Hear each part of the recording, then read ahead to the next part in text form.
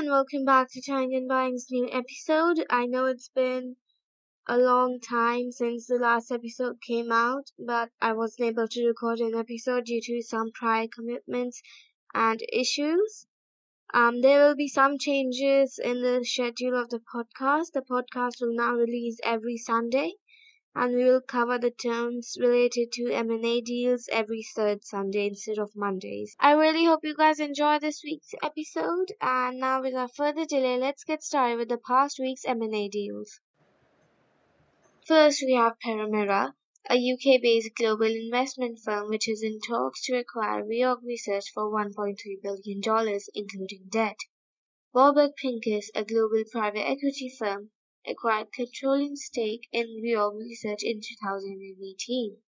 Warburg valued the company at $400 million. This deal will offer the equity firm a profitable exit. Permira and Reorg are in confidential talks regarding the acquisition. However, it is warned that the deal may break at the last moment. Second, we have ArcelorMittal, a Luxembourg-based steel manufacturer MNC, which reported signing an agreement to buy CSP, a Brazilian steelmaker, from its key shareholders, Donghook Steel Mill Corporation Limited, WALE, and POSCO Holdings, owning 30%, 50%, and 30% stake respectively in the company. The acquisition is worth $2.2 billion. WALE stated that this transaction reinforces WALE's strategy of portfolio simplification, focusing on its business and growth opportunities. Third, we have JetBlue, a US-based airline company which secured the acquisition of Spirit Airlines for $3.8 billion. Combined, the airlines will have 9% of the market share, making them the fifth largest air carrier in the USA. The deal is expected to close by the first half of 2024. JetBlue plans to operate more than 1,700 flights to approximately 125 locations per day. According to JetBlue, the acquisition should result in $600 million to $700 million in net synergies.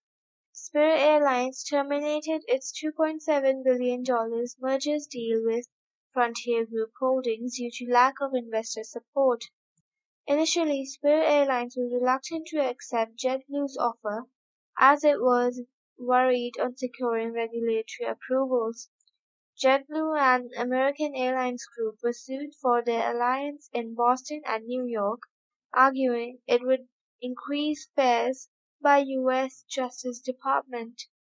JetBlue offers $33.5 per share, which represents a premium of around 38% to the Spirit Airlines last closing price. Spirit Airlines shares were up 5.4%, while JetBlue shares were down 2.4%. Fourth, we have Fresenius, a German healthcare company which plans to merge its hospital operator Helios. Fresenius would search the market for suitable targets for takeovers. In the event that everything goes well, Helios owners will be able to take shares. Fresenius wishes to remain the majority owners. Fifth, we have Serica Energy, a UK-based gas supplier, disclosed rejecting a merger offer valuing the company at $1.2 billion from Kistos, an energy investment firm.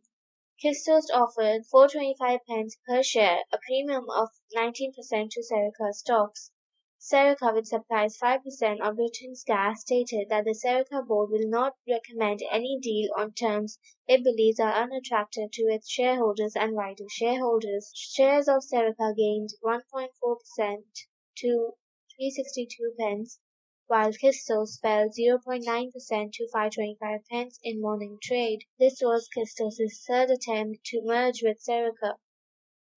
Sixth, we have Genex Power, an Australian renewable energy developer, received an acquisition offer worth $220 million from two private equity firms led by Australian billionaire Scott Farquhar.